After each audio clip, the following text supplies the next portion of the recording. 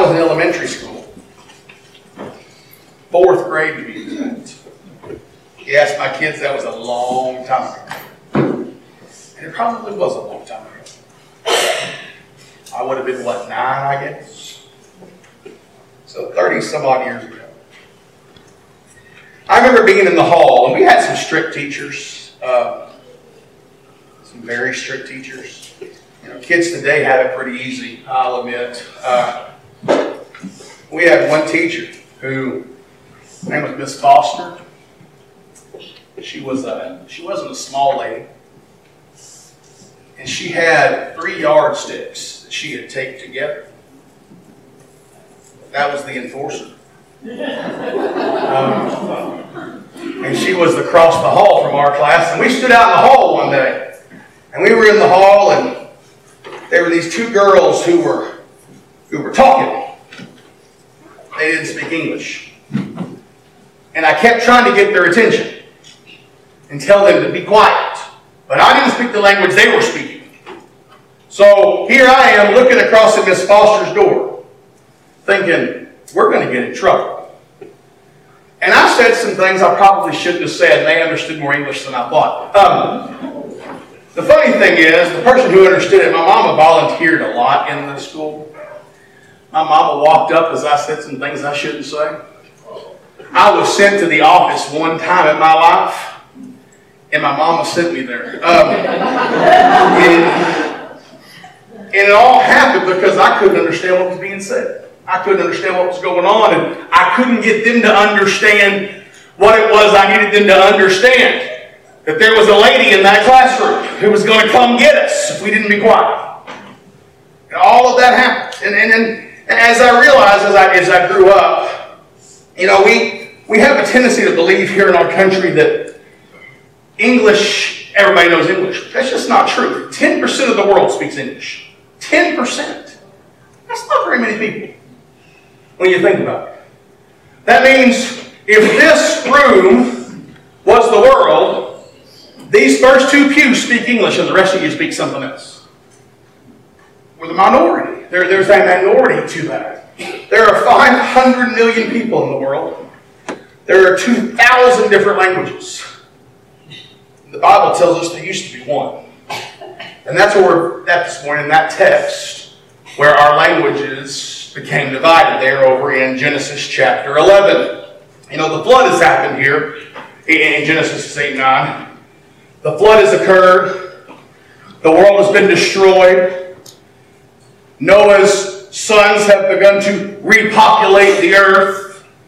And we find them, these descendants, in Genesis chapter 11, starting on a very ambitious task. And there in Genesis chapter 11, starting in verse 1, it says, "At one time, the whole earth had the same language and vocabulary.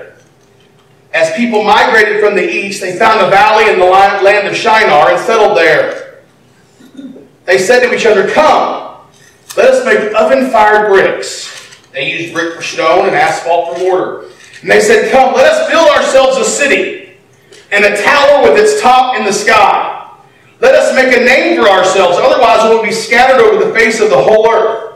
Then the Lord came down to look over the city and the tower that the men were building. The Lord said, 'If they have begun to do this as one people, all having the same language, then nothing they plan to do will be impossible for them. Come, let us go down there and confuse their language, so that they will not understand one another's speech.' So from there the Lord scattered from over the face of the whole earth, and they stopped building the city. Therefore its name is called Babylon, for there the Lord confused the language of the whole earth, and from there the Lord scattered them over the face of the whole earth." Let's pray. Father God, we come to you right now, and we thank you, we praise you for your blessings. Father, we ask right now that you would take this time and use it for your glory. Father, use me as the vessel of the words that I speak, be yours and yours alone. Father, we thank you, we praise you. We ask all these things in the name of your Son, Jesus, and for his sake. And all God's people said, Amen. Babel. The Hebrew word there literally means confusion, great confusion.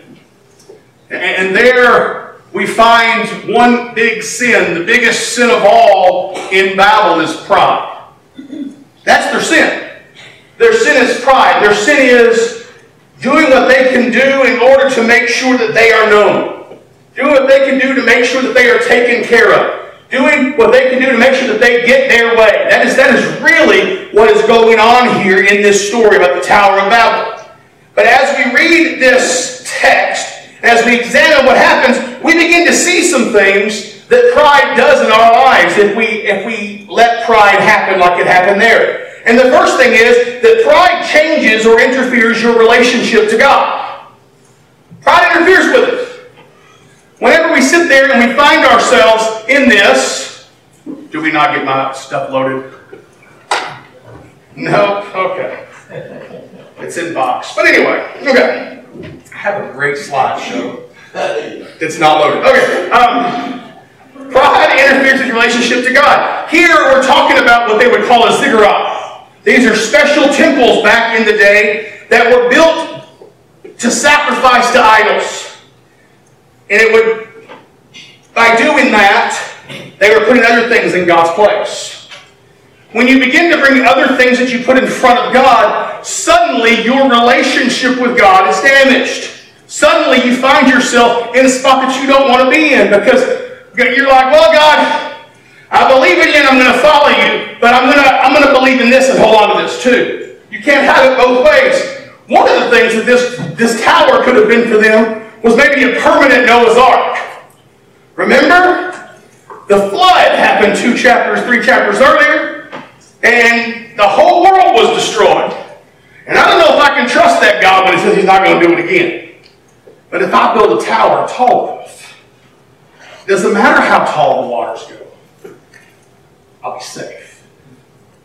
They begin to trust in themselves there. They begin to trust in other things. They begin to trust in the stability. They begin to rely on their own work rather than God's protection.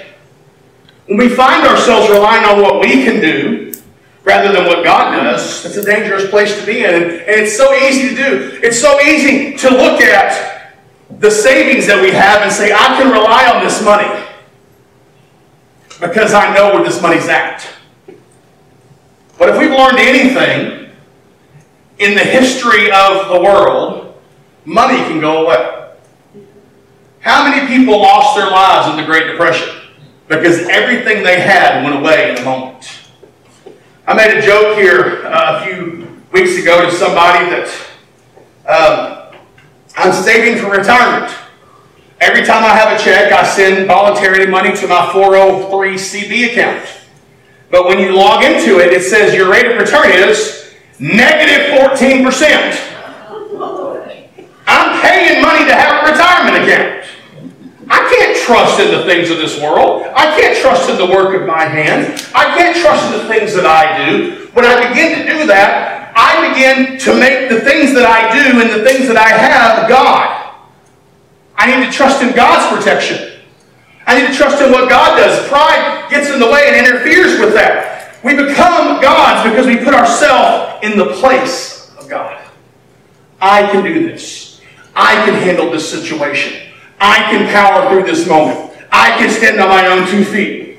I've said it before, and I know it offends some people, but sometimes I think being an American makes it very hard to be a Christian. Because I was raised to pull myself up by my bootstraps. I was raised to do all these things, but sometimes the Bible tells me to do the exact opposite. To stop and wait and rely upon God. Because I can't do it on my own. I can't do it by myself. So pride changes or interferes with your relationship with God. But pride also changes how we react to ourselves and to others. They did this and said, let's make a name for ourselves. Let's make us important. Let's make people talk about us. We are very important. They'll look and they'll say, look at those people there. They built a tower that reaches the heavens. Nothing can touch them. Even what did God say when he looked down? If they do this, having one language, nothing's going to stop them.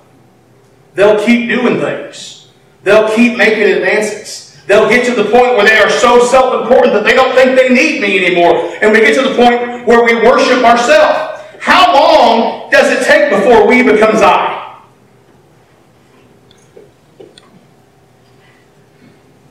Sometimes the hard part of being a team is that some people are more gifted than others. And how do you make the person who isn't as gifted feel as important as the person who's really gifted? Because it's very easy sometimes for we to become I. For we to become me. For me to start worrying about who I am. How long does it take for work as a team to become a star and his helpers? One of Shiloh's favorite TV shows, whether it's good, bad, or indifferent, is Teen Titans Go. It's a goofy show. With sophomoric humor. I mean, it's just... Anyway. But the whole premise of the show, really, is you have Robin. We know Robin, right? Batman and Robin. In Batman and Robin, Robin is clearly not the leader. Robin is the sidekick. But in Teen Titans Go, we have Robin who is trying to perpetually prove himself as the leader of this group. Because he's the leader, and he has the leadership qualities, and he can do this. And sometimes he loses sight of the rest of the group because it's about him. That's what happens sometimes when we begin to react with others around us because we've become important. Because we become important. We are who we are. And that's a dangerous place to be. Because we've all probably encountered people who look down on you because of something that they have attained. We find ourselves worshiping who we are rather than who he is. And we begin to see each other not as family, not as resources, not as people to walk with us in tough times, but we begin to see each other sometimes almost as competition. Well, I don't do the things that she does. I don't sin that way.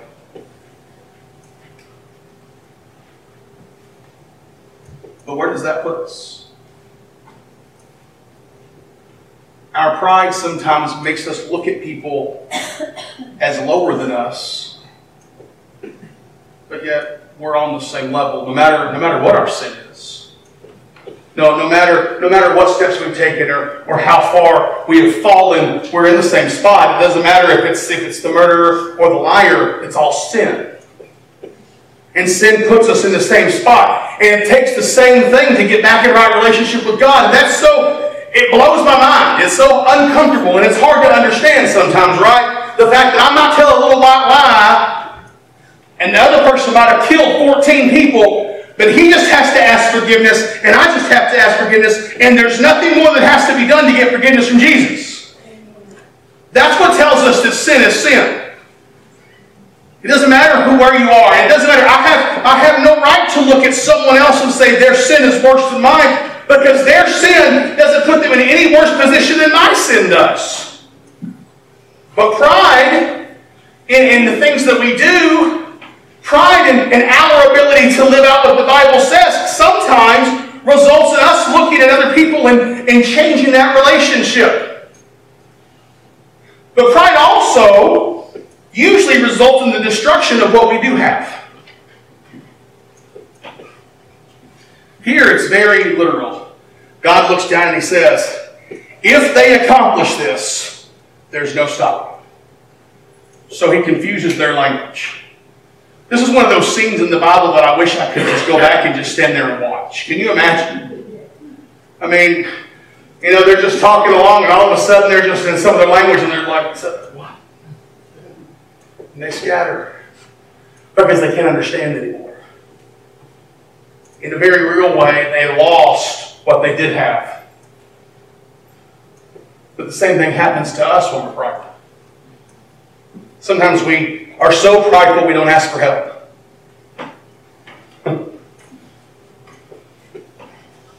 Did you know there are some things you can't do by yourself?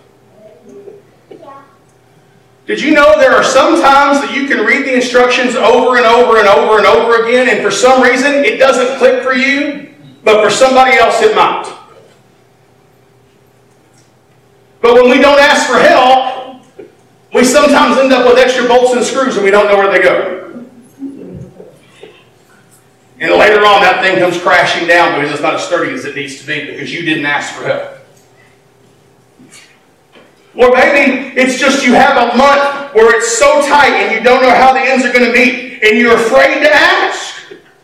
But if you had help just that one time, everything else is okay. But because you didn't ask for help, it began to snowball and it got away from you. And you find yourself in trouble. Or sometimes we're prideful when we find new ideas. Oh, Troy, you started meddling. Oh my goodness. We find new ideas. We can't do that. We can't do something new. Because if we do something new, things might fall apart. And that happens on a family level, it happens on a church level, it happens on a school level, it happens everywhere. I mean, I don't know how many times I'll come to Carrie and I'll have some idea that she thinks is harebrained. No! We can't do that. Why? Because we've never done it that way before. Well, get over it. You're such a Baptist. Let's get past that.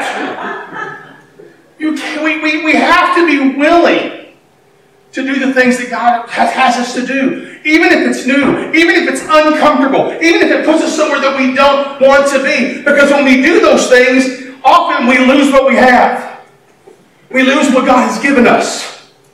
Because we're afraid. Do you remember the parable of the talents?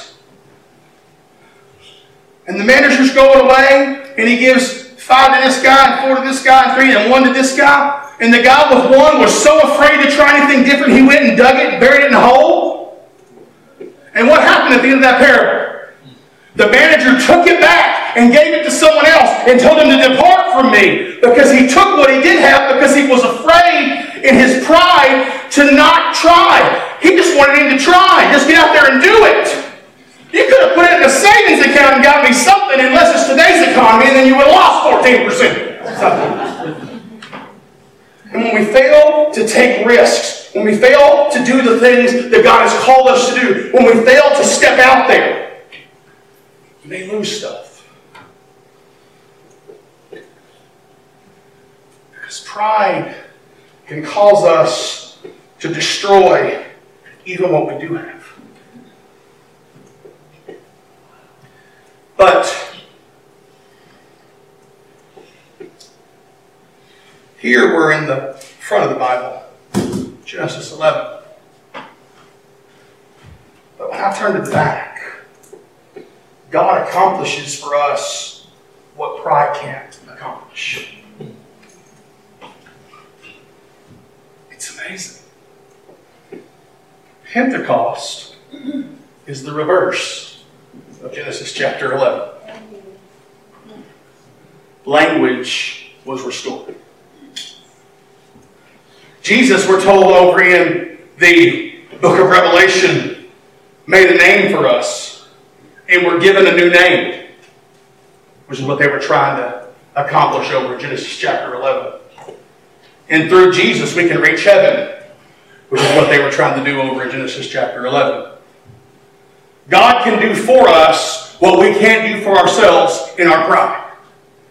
All of those things we're trying to accomplish that we think we have to muscle through, all of those things that we think we have to pull our bootstraps up and keep going, all of those things that we think it's up to us to do, God can do for us. We don't have to do it. We don't have to make it work because God will make it work. That's who God is. That's the things that He does. God takes care of those things for us. He makes a way where there is no way. We don't have to keep on trying and think, oh my goodness, I'm never going to get there. We don't have to keep thinking, man, I don't know how hard this road is. I can't take it any harder because Jesus opens the way. He opens the door. He makes a way for us. And the things that we can't accomplish, Jesus accomplishes. We just have to trust in Him and wait in Him. That's what we're called to do. When we struggle against Him because of our pride, that's when we find ourselves in trouble. Well, Jesus, I really want to do what you want me to do, but it's just too hard. But my friends say, but my Sunday school class tells me, but Brother Troy said,